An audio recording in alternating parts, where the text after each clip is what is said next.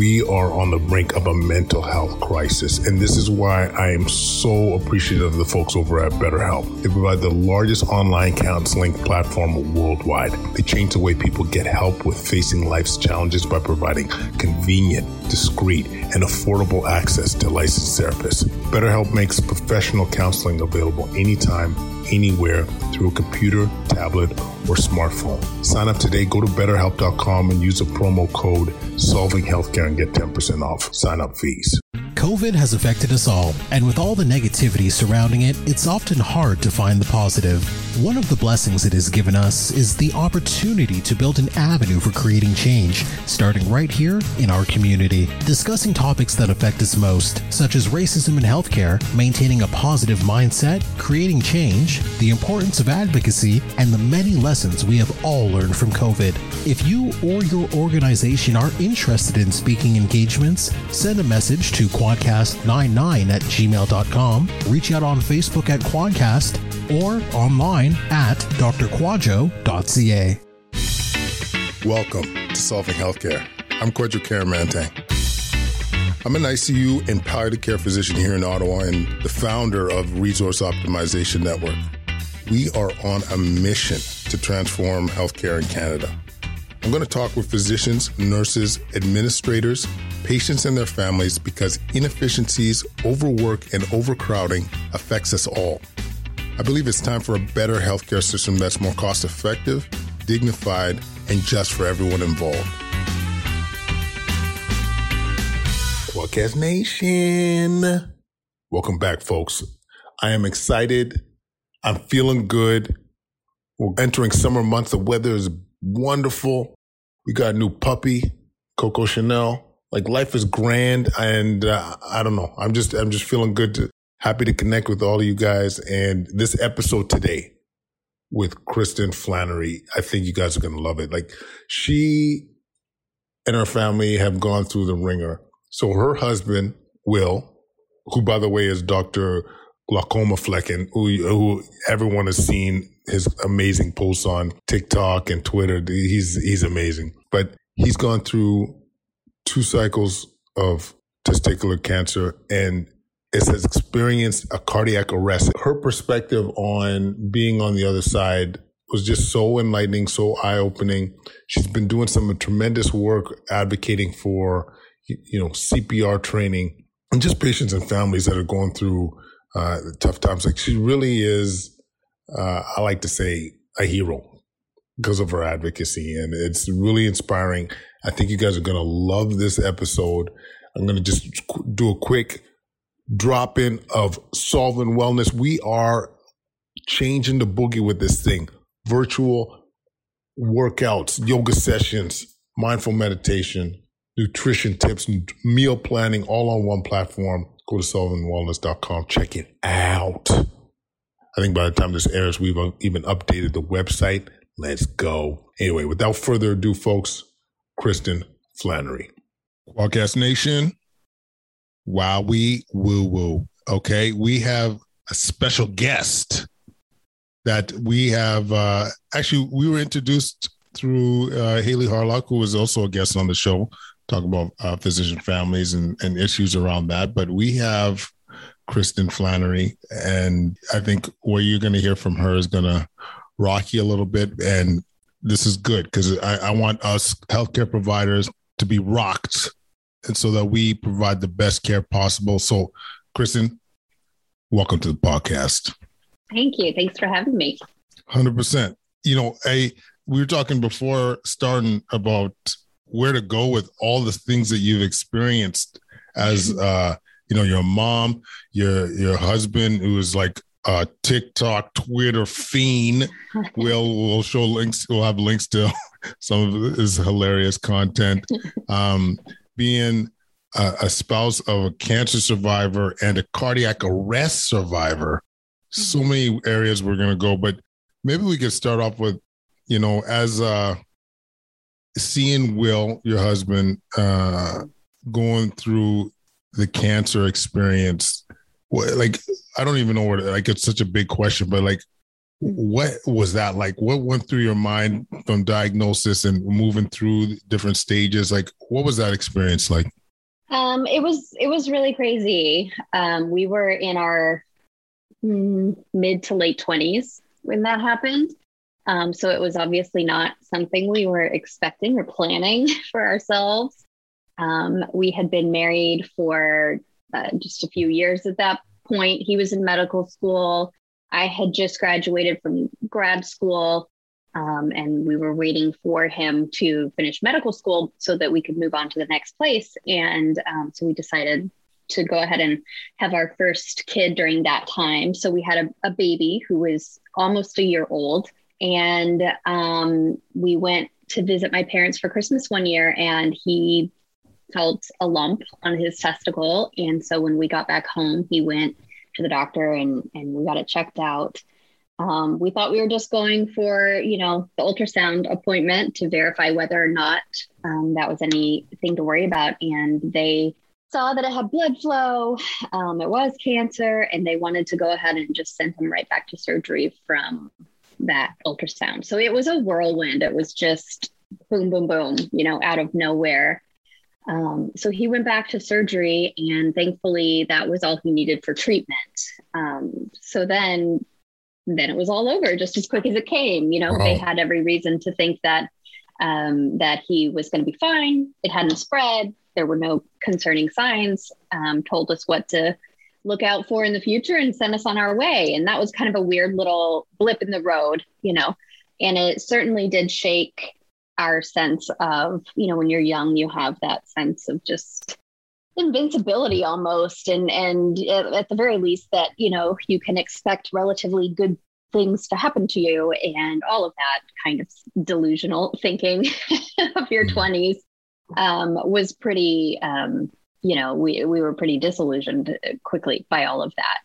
But it was, like I said, it just came and it went. And so it didn't affect things too much until we were in residency. This was about probably 3 years later.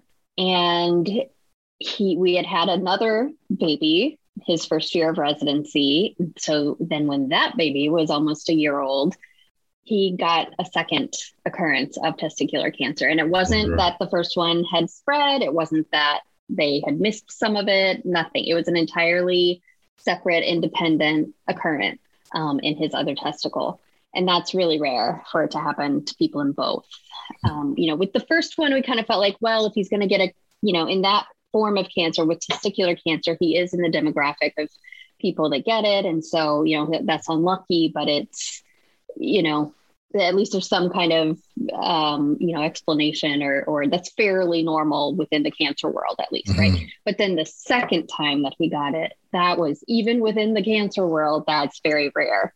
So that one felt like more of a blow. That one was a lot harder emotionally. And it also came with much more serious consequences for day-to-day life, Mm-hmm. So they obviously, he at that point needed a bilateral orchiectomy. And so that meant that we would not have a chance to have any more children.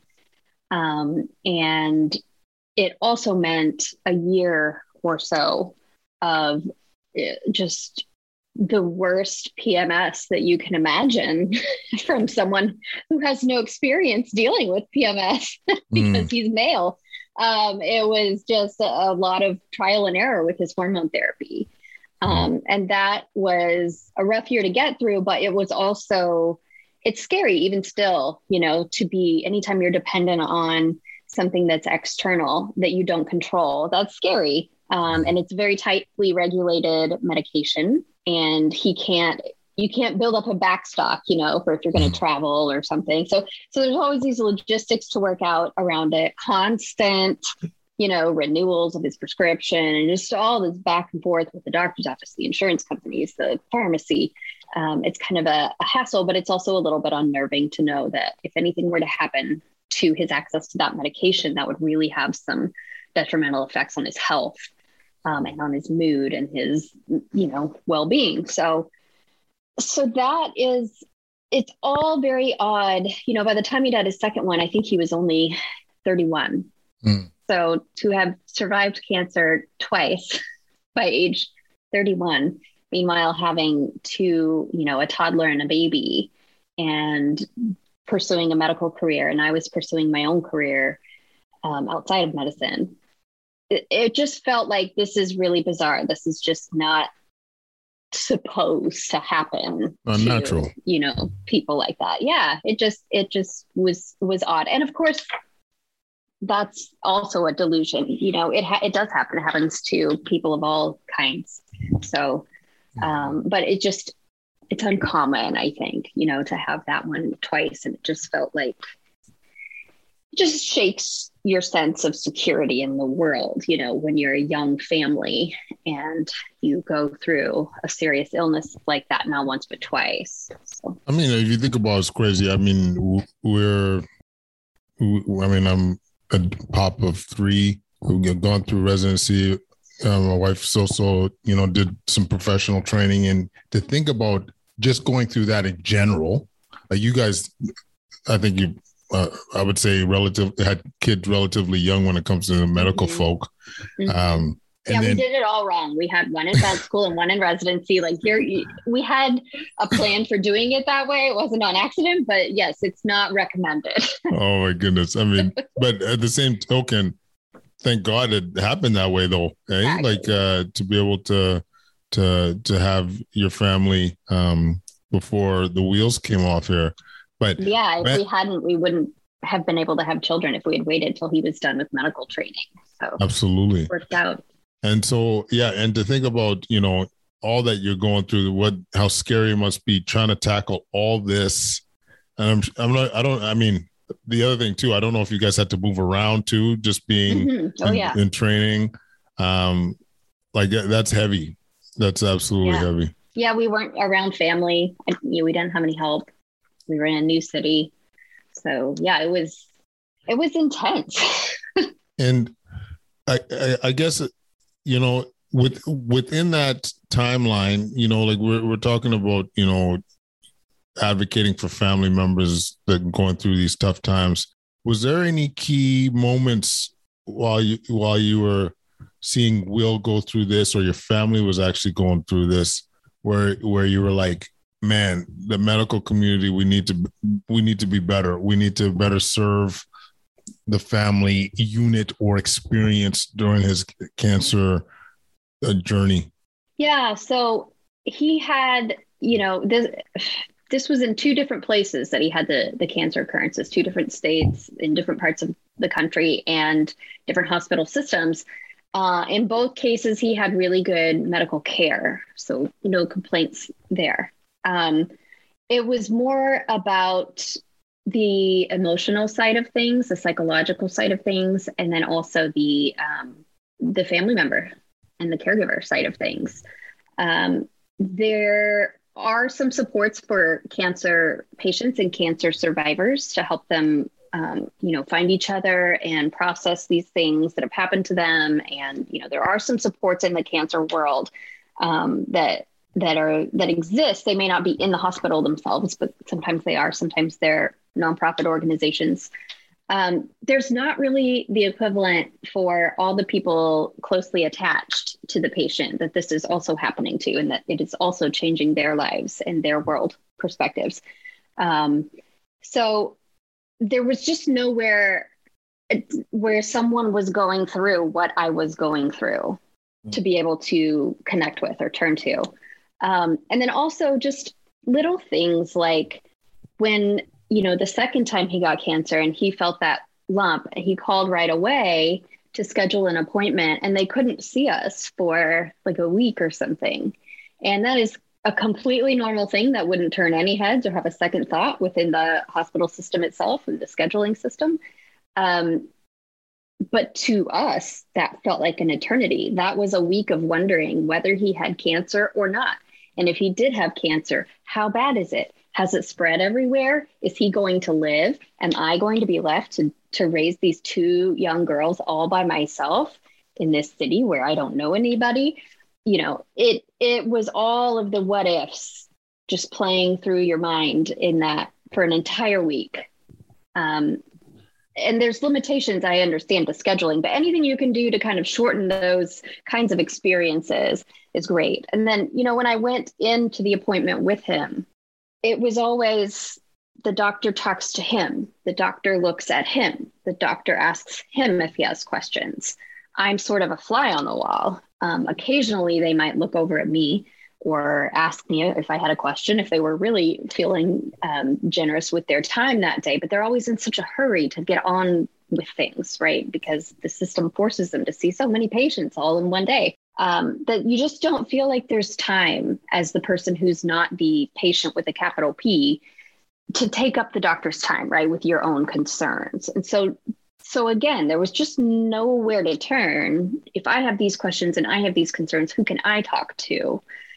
Who's going to tell me what I need to expect in terms of how my life is going to need to be adjusted, and my, expectations might need to be adjusted? Or it's always just focused on the patient, and rightly so. The patient should have a lot of the focus, but don't forget about whoever it is that came into that room with the patient, because if they're there in that room in that most intimate moment of someone's life, that means that they are also experiencing that moment. You don't come in with a stranger. That if they're there, that means they are deeply affected by this. And so they should also have some of the focus and offer, at the very least, to provide some support or care to that person as well. Yeah, I mean, you think about, there's got to be the need has got to be ultra high for caregivers during this time, or family members during this time, whether you're a caregiver, I guess, or just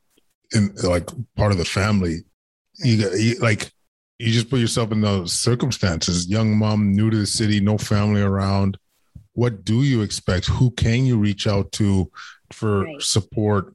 Like, you would think there would be some level of peer support, you know what I mean, to just help navigate through this crazy journey that you're about to embark. I can't go impart on. Yeah, embark.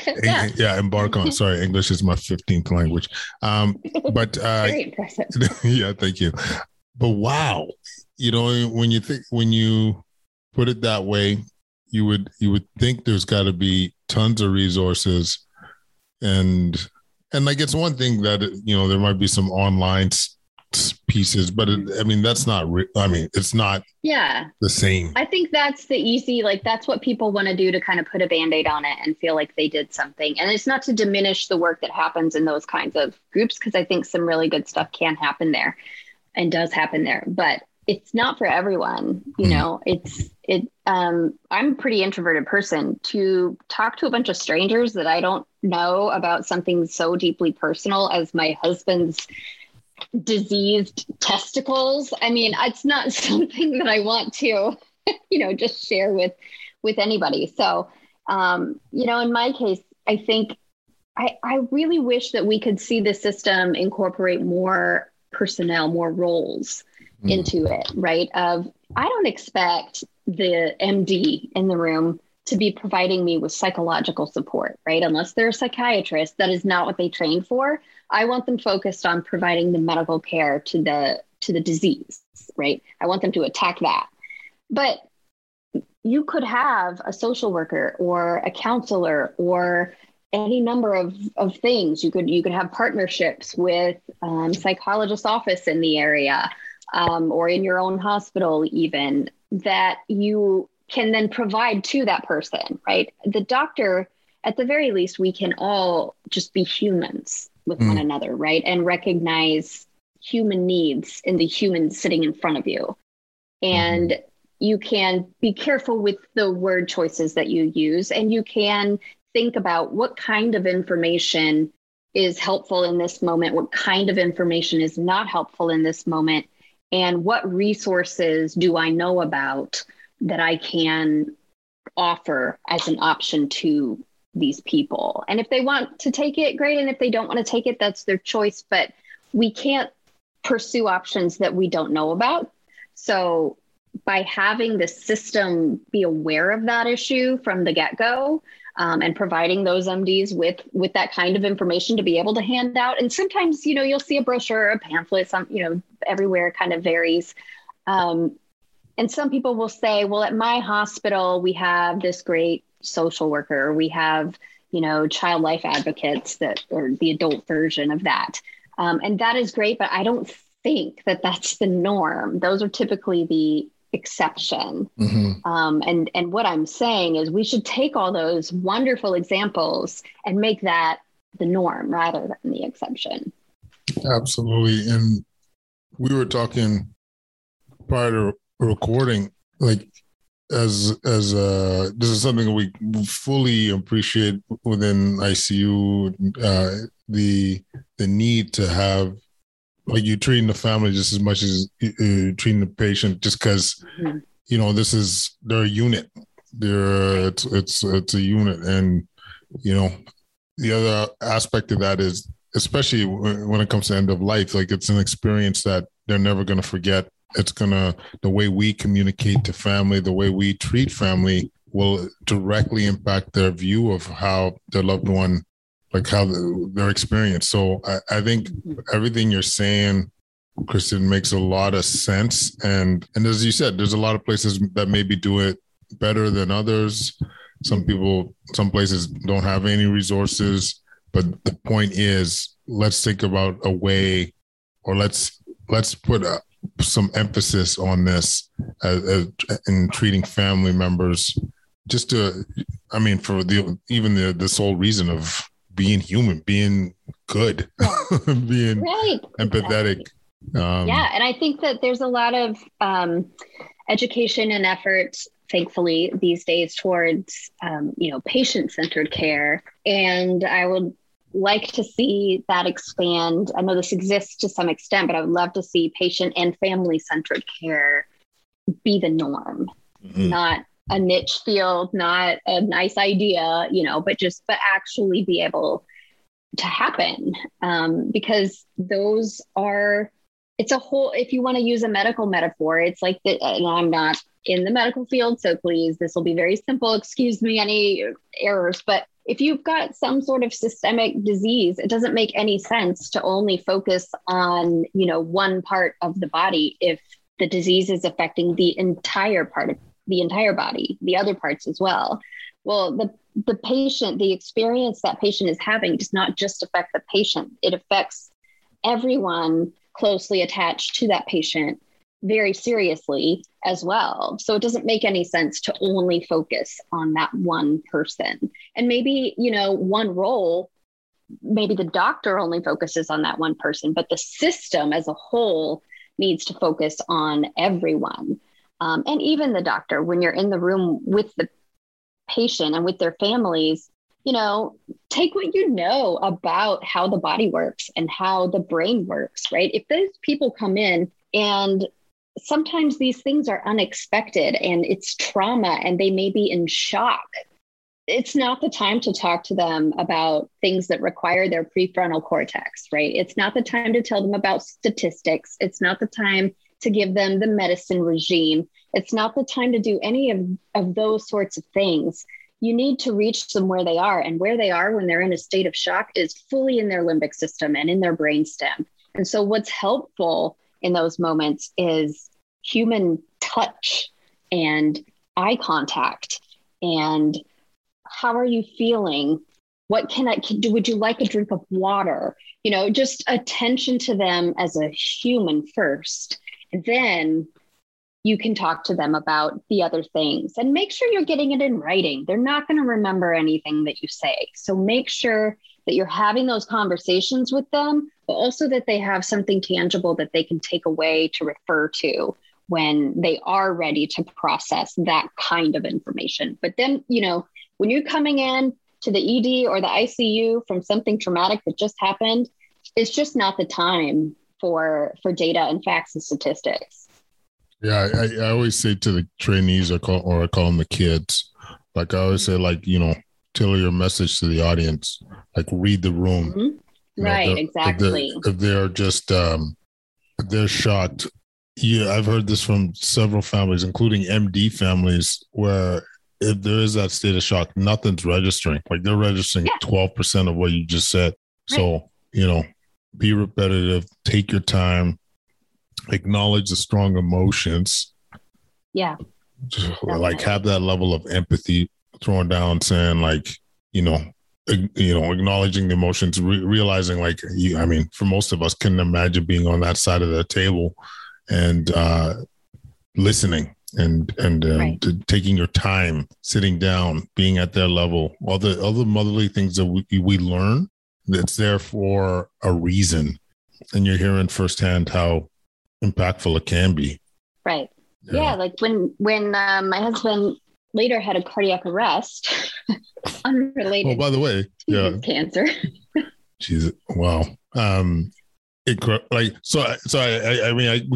talk about that now, but yeah, I think we did talk about that a little bit in the intro.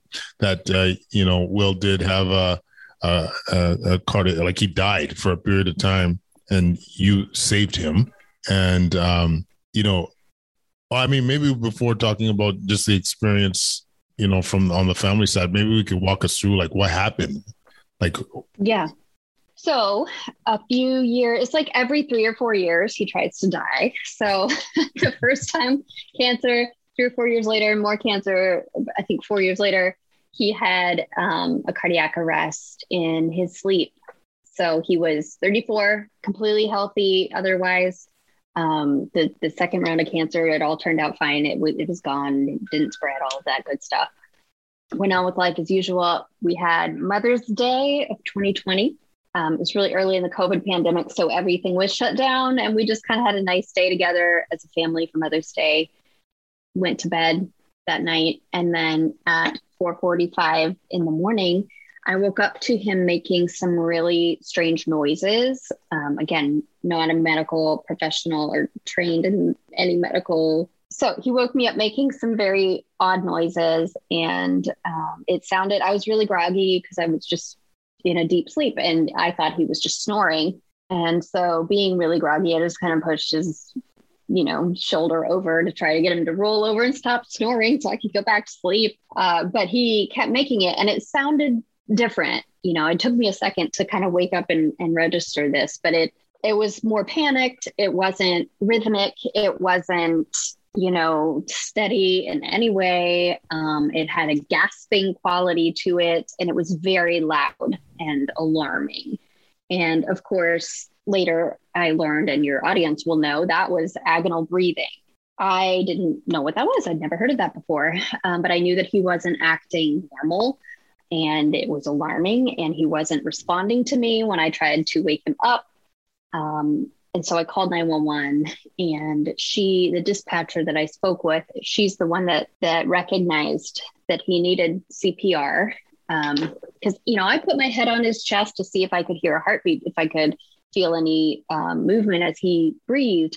And I didn't. And there was a piece of my brain that registered that. And when she asked, I was able to tell her, no, that's not happening. And then there was another piece of my brain that just could not believe that and couldn't make any sense of that. And so it was this weird, almost out of body experience where you've got, the same information and your brain interpreting it 2 different ways all at the same time. It's this weird disconnect that you just can't quite, it gets to what we were talking about before. You can't quite register what it is that's going on, even if a part of you understands logically what's happening.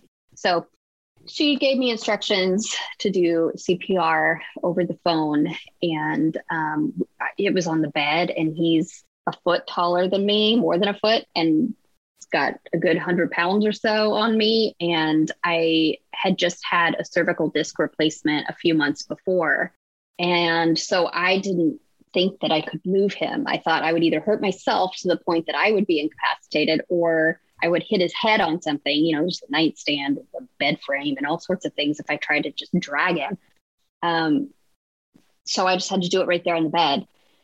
And I did CPR for 10 minutes with her on the phone, and thought about all sorts of things. During that 10 minutes, it was a very surreal experience. I thank goodness for adrenaline, because I don't think I could have physically done it otherwise. But yeah, then the paramedics arrived and they shocked his heart 5 times, gave him 3 rounds of epinephrine and a dose of amiodarone, and then finally got his heartbeat back. He had been in VFib, caused a cardiac arrest. My God, I get chills every time I've heard this story. But first of all, I'm so glad that you've obviously had the resolve to do what you needed to do in the moment and save your family. Like wow. Yeah, never doubt a mother. I just was one of the things I was thinking was, you're not leaving me here with these children, So, oh my goodness. And amazing. Having that resolve and just I just put myself in your shoes in that time, like a million things that could be running through your head, like, or even moments after. So like, okay, so paramedics come, they shocked, gave the cardiac meds, and brought him back. Then what happened? Well, so they took him to the hospital by ambulance. And backing up a bit, while they were working on him, they took him downstairs to work on him on that hard floor. And there was one of them designated as kind of the family liaison. So he would go down and help. And then as he was able to, he would come back up the stairs and talk to me and give me updates about what was happening. He told me when they got his heartbeat back, he made sure to tell me right away. He explained what had gone on. But the main thing that I remember about my interactions with him, his name was Lieutenant Greg, and they came in full hazmat gear because it was the beginning of COVID and nobody really knew for sure how it spread and what was effective against it and what wasn't. So they were in hoods, shields, everything, the whole thing, hazmat suits. So all I could see of him were his eyes. And what I remember the most from talking to him and what I feel like made this so effective was he just had a look of compassion in his eyes. He was completely professional and gave me all the medical information. He did make sure to write it down for me. But that look of compassion was the thing that really made me feel like he was seeing me and he was feeling for me, not in a way that was going to, cloud his judgment or make him unprofessional, but just in a way that it was a human to human connection. I could tell that he saw what I saw, which was how tragic this situation was, right? And it was this acknowledgement and validation of that in his eyes. All of that just communicated through the look in his eyes and through him being responsive and making sure to remember that I was there and I would want information and I would want updates about how he was doing. So he had been doing that. So I knew that he was okay. Well, okay. I knew that his heartbeat was back. He was still unconscious. And they rushed him to the hospital. Meanwhile, I had to take care of all the logistics. So I called his clinic to tell them that they would need to reschedule his patients for that day. And I called in sick to my job. And I called his parents. They live 2,000 miles away. So I called them to let them know in case they wanted to come up. Again, though, it was early COVID, so they didn't feel like they could travel. I called my parents who live nearby and asked them to come and be with the children so that I could go up to the hospital. And then, the whole time, this was really early morning, still dark outside. I was just crossing my fingers the whole time I was doing CPR, metaphorically, at least crossing my fingers, that they would not come in to the room because I did not want them to see what was happening in there. But there was noise, I was on the phone. I'm sure I was probably talking kind of loudly while I'm doing CPR. And then the paramedics got there and the windows were open and I was kind of shouting out the windows to them to let them know which room I was in. And all the trucks came with all the lights and everything. And they had woken up. I didn't know at the time whether they had or not, but they had. And when the paramedics came in, one of them, Lieutenant Greg, I think actually, I had told the dispatcher that I had kids in the next room and I didn't want to scare them. And so he shut the door and to their room. And when he did that, my older daughter, she was 8 at the time. They were 8 and 5. And my older daughter sat up in bed and made eye contact with him. And he just kind of gently closed the door. And that was kind of a haunting moment for him, because it just makes it real. You know, the EMS have an advantage over the hospital personnel in that they go in to the house. They see the family photos. They see the family themselves. They see the dynamic between them. They see how worried everybody is. They see what's at stake here.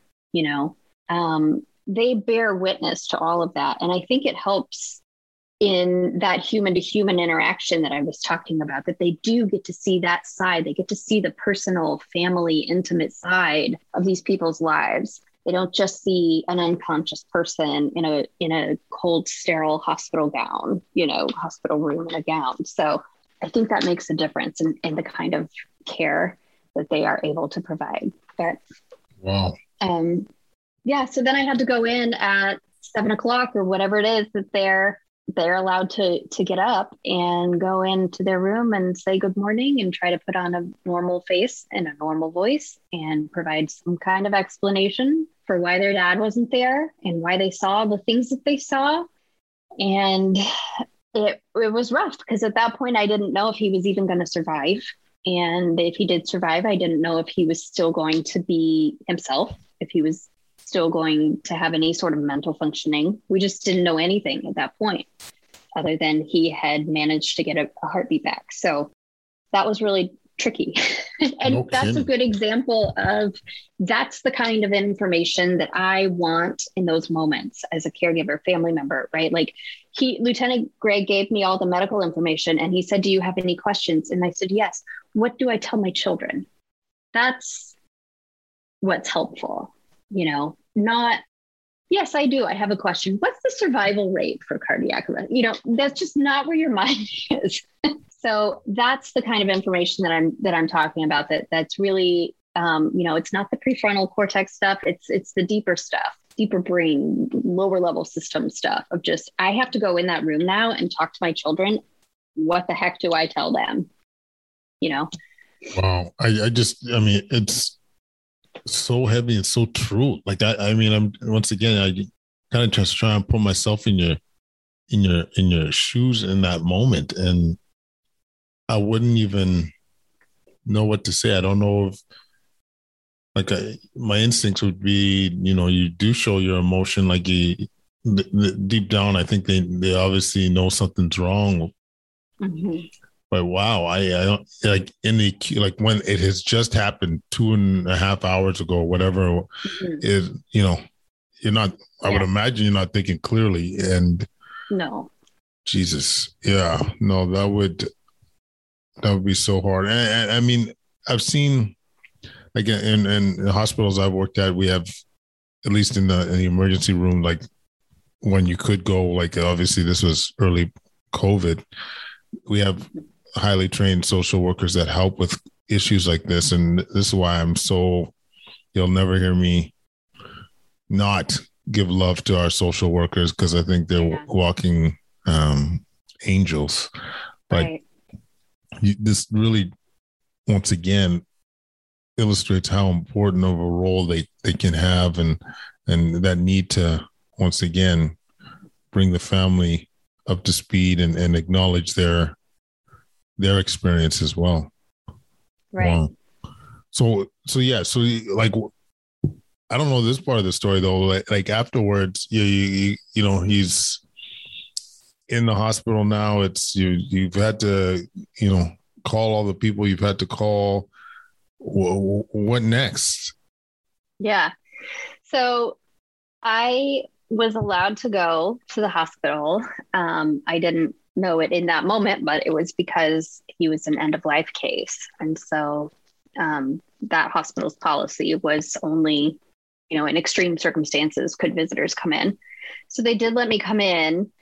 And And I had just a really awful experience there. And I really hope, and I like to think that it was because of the timing, right? That it was early COVID and nobody had really figured out what the protocols should be. And everybody had a lot of fear.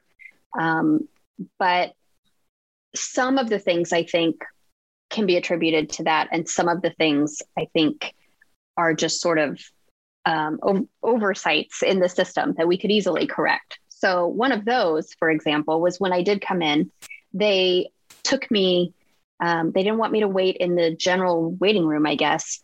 So they put me in a room in radiology. So it was a room where the patients would, after you get your gown on, kind of an intermediate waiting room where you'd gown up and then go into that room. And then the person would come and get you and take you to your exam room from there. And I like to do a pop quiz here of, can you think of any reason why that was a problem? About going into the radiology room? Yes. Well, I got 15 questions. Like, is it obviously there's no radiologist around. I'm assuming it's empty. Every now and then a patient would come in, but kind of empty. Mm-hmm. You're alone. Can you see clinical cases from there? Like, I'm so curious. I'm not sure what made it hard. All of those are part of it, but the thing that was the biggest problem, the walls are lined with lead in radiology. It cut me off from the outside world. So I'm already alone, as you say. My husband's in this situation. I can't be with him. I can't see what's happening to him.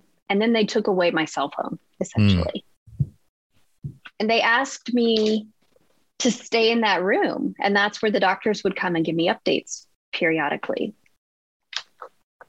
So that's a good example of something that we just maybe haven't thought about fully and could easily fix, right? That's just a matter of just put them somewhere else. Make sure there's cell phone signal wherever you have people waiting.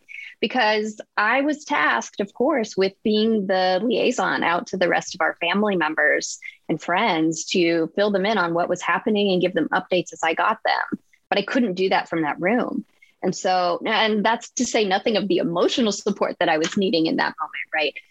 So there was a spot down the hall that I could walk to and get signal because it was right next to the lobby. So it wasn't through that, it was right next to a door that goes out to the lobby. So I wasn't going out into the lobby, but I was standing right next to that door on the inside of it. And I would make a call or send the text or whatever I needed to do. And then I would go back into that room.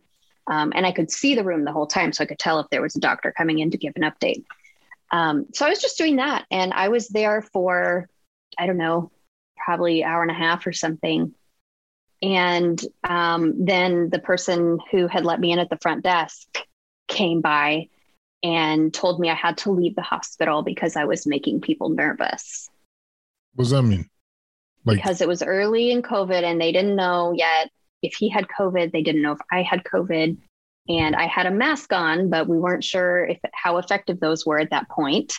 And because I was moving around and I was out in a hallway where the staff were walking occasionally. I mean, it's not like it was crowded, but because I was out in that more exposed area, I was making people nervous. And so they asked me to leave. So at that moment, I had spoken to the cardiologist and gotten the update from them. And then they were in the process of transferring him over to the ICU. And I was waiting for the intensivist. And so I never did get to talk to the intensivist. I had to call someone to come pick me up. I had to just go wait outside for 20 minutes until someone could pick me up. And all of that could have been avoided if they had just thought about what my needs were in that moment and that I would need a cell phone signal. It's, patient and family experience. And I mean, COVID has made this extra shitty. Yeah, super shitty. I mean, I probably don't need to say it. Everyone knows, but it is so horrible and an additional trauma to not be able to be there when your loved one is in the hospital for something that may take their life. and you don't understand until you go through it how much information you actually get just from being in the room. Oh, 100%. Just from seeing, 100%. I probably don't need to tell you guys, that's your job, but you see the color of their skin, you see how they're breathing. Is it regular? Is it not? You see the look on their face, or do they seem comfortable? All of that. Are there any signs of life in there? I had none of it. I was cut off from him for his whole treatment. I was cut off from the outside world while I was there in the hospital waiting room. It just is a lot of isolation and additional trauma built on trauma that we're having to keep people separate in those moments. Those are the moments where you most need each other, and we're having to tear people apart instead. It's traumatic. Yeah, it's one of the relatively untold travesties of the pandemic. And as you experienced, as many of our healthcare providers have seen, the impacts of like the isolation, seeing patients die alone, which, I won't lie to you, like it made an already stressful situation that much more ugly when, right. People that have, like I have a patient in mind, lived a great life, tremendous human being, tons of family wanting to be there, but couldn't. And right. Yeah. And as you mentioned, it is trauma. It's straight up trauma. Absolutely. And I ultimately we learn from these experiences, but yeah, I legit can't imagine being in your shoes, especially with how many, like at this stage, there must have been so many questions, as you alluded to, like, how stable is he? What's his brain like? Right. What's the risk of going back into VF? So how did it turn out? Like, how did, obviously Will's with you, but like, how did the next few days or weeks even go after that? So they took him to the ICU, and just as kind of their standard protocol for a case like his, they cooled him for 24 hours. They had to work really hard to keep him sedated. So, on the ambulance ride, even, he was already trying to kind of pull at wires and things. He had a lot of fight that he was demonstrating. And that's another reason, a quick tangent that's related, but the cardiologist, when he came in to talk to me and give me the update, he was giving me the statistics about survival rates. And he actually told me, like, we would have liked it better if you had witnessed him collapse, because those cases turn out better, because then, it just happened and CPR is given right away. With our case, we didn't know when it happened. We were both sleeping. So who knows how long it had been before we started CPR. That was really unhelpful and traumatic to hear, especially because the statistics he was giving me were averages, right? And they did not take into account his individual case completely, and that he left out all the parts about that he was showing signs of life in there, right? He was trying to he was thrashing and he was pulling at things. And then when they were trying to cool him, they cooled him for a while, but he kept trying to kind of wake up out of it. They had to keep giving him more sedation. He was strong and healthy and fighting. And that, I feel like, did not warrant, giving me this warning that he's most likely going to die, because he sure doesn't look like he's going to die, But anyway, so yes, they cooled him. He, when they started rewarming him 24 hours later, woke up pretty easily, pretty quickly. It took a little bit of time. And then before very long, he was following commands. And then I think by Tuesday, so he came in early Monday morning. By Tuesday evening, I was talking to him on FaceTime. Wow. And it was him. He was there. That was one of my big questions, are you still there? Or was there brain damage? Was there, what kind of collateral damage are we talking about? And he was still, he still had some drugs in his system and stuff, like the sedation. And he was groggy and confused and cloudy and sad and scared and all these things. So it wasn't like a normal conversation by any means, but I could tell that he was still himself and he was, he knew who I was. He understood where he was. He had a lot of questions. And everything indicated to me that he was in there. And, the longer that he was off of the sedation, the clearer his thoughts became. And, before very long at all, he was just back to his normal self. By Thursday, he was home. Thursday was home? Thursday, he was home. What Yeah. Wow. I know. And the arrest happened on Monday? Monday morning. Mm-hmm. Thursday, he was home. He was home by dinner time Thursday. Mm-hmm. But what about, what do they think caused the VF? We still don't know. Holy shit. He has an ICD? Yes, he has an ICD. He got to wear one of those fun electric bras for a while before the ICD was placed. Made some TikToks about that were pretty interesting. But yeah, he has got an ICD now. So I don't feel as worried about him now because I know that he's got that kind of insurance policy right inside of his body, right? That it'll shock him if anything happens. But we don't know if our children are at risk or, his family members. We don't know. We don't have any idea what caused it, how to prevent it, nothing. It's just a lot of uncertainty. He did not have COVID. It wasn't that. That's everybody's first question. There were no signs of any virus at any point when they looked for that. I mean, he was home on Thursday, not coughing, spewing up COVID flavor. Right. Yeah. Right. Exactly. I mean, I don't mean to get all I don't know, Inspector Gadget here, but it was like so many questions about. I know. But that's beside the point at this juncture. But wow, once again, having that family lens, I mean, it's worth repeating that's got to be a challenge too. Like really, you don't know what caused it. It's terrifying. Yeah. And, yeah, I mean, you want to control as much as you can control.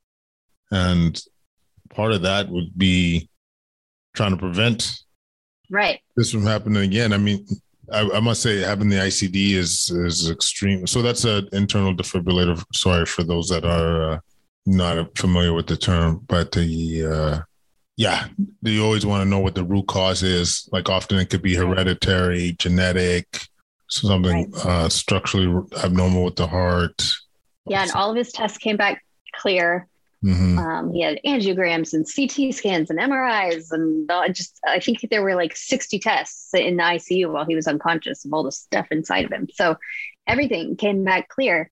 The only thing that maybe is related is he did have one genetic mutation, but it was the variant of unknown significance. So if it did cause it, science doesn't know why or how. So we don't know if our children share that mutation or if that means that they're at risk. If they do, nothing. We just live with a lot of uncertainty. Oh my God. Well, I'm really obviously glad Will's okay. I'm sorry that you guys are having to deal with that level of uncertainty. How do you do it? How are you approaching life right now? I think part of it is just, you don't have a choice. We do it because we have to. We didn't choose it. So there's that. But also, we both have a pretty good sense of humor, and have always approached life with a sense of humor. It's kind of have a dark sense of humor, right? We can find humor even in really dark stuff. So, I mean, really, when you think about it, 2 rounds of cancer and then a cardiac arrest all by age 34, that's hilarious. It's horrible and it's hilarious. Really, really, now you're going to have a cardiac arrest. What's next? Wow. You're going to have a stroke. What are you going to try to do next? So it's just, if you keep a sense of humor, try to find the good in things and try to find the lightness, even in the really heavy situations. It's always there. And it's not to diminish how difficult it is, because it still is, but it gives you some strength, I guess, to hold that heavy load and to deal with the difficult situation when you can find some humor and some lightness and some hope in it. And that obviously goes with a good amount of social support, having people around you that can help you, and, having that emotional support. And that's why I talk about this so much and try to advocate for it so much, is because I think the healthcare system has a role to play in providing that emotional support and psychological support to not only the patient, but the family members that are deeply affected by it as well. Because right now the onus is on us to find help for ourselves, to decide what it is that we need, try to find someone who accepts our insurance, because we're in the United States. It's not always a guarantee, who has the right kind of expertise for whatever the issue is that you're dealing with, who lives in your area that you can get to, that's taking new patient, right? Like, that's a lot of cognitive load. It's not like it's rocket science, but it's a lot of cognitive effort. And when you're in that state, you don't have that cognitive effort to give. And so if somebody doesn't remove those barriers for you, remove that effort for you, and take that on for you, it's probably not going to happen, So if the system were to just make that easier, to provide you with the information you need up front, to have, even better, to have somebody there in the moment to offer you some support, and you can decline. Nobody's forcing this on you, right? But to have the system in place that's ready to respond to people who come in with these needs would really go a long way in preventing some of the, frankly, preventable problems that happen afterward. You can treat people like me, you could treat the family members right there in that moment when the patient comes in and they come in with them, or you can treat them down the line when they've had problems that have just snowballed and nowhere to turn to. And so now everything is worse and more expensive and more time consuming and more harmful, right? But there's not really an option where you just don't treat them. So why not treat them up front on purpose in a way that will help them build resilience, rather than wait for them to have a problem and then have to be reactive? That's it. Being preventative. Exactly. And being involved early to prevent the snowball effect. Right. Whereas for some people, it's too far gone too. Like this, this doesn't always end with cherry blossoms on top. I don't know if that's an expression. Right. That's sure. Or rainbow unicorns. But right. I really like that point, because I think we are often very short-sighted when it comes to resource use. Like if we did put more investment up front, the right. long-term implications, whether you're talking about clinical use, resource use, overall well-being, you could guarantee it's going to be better.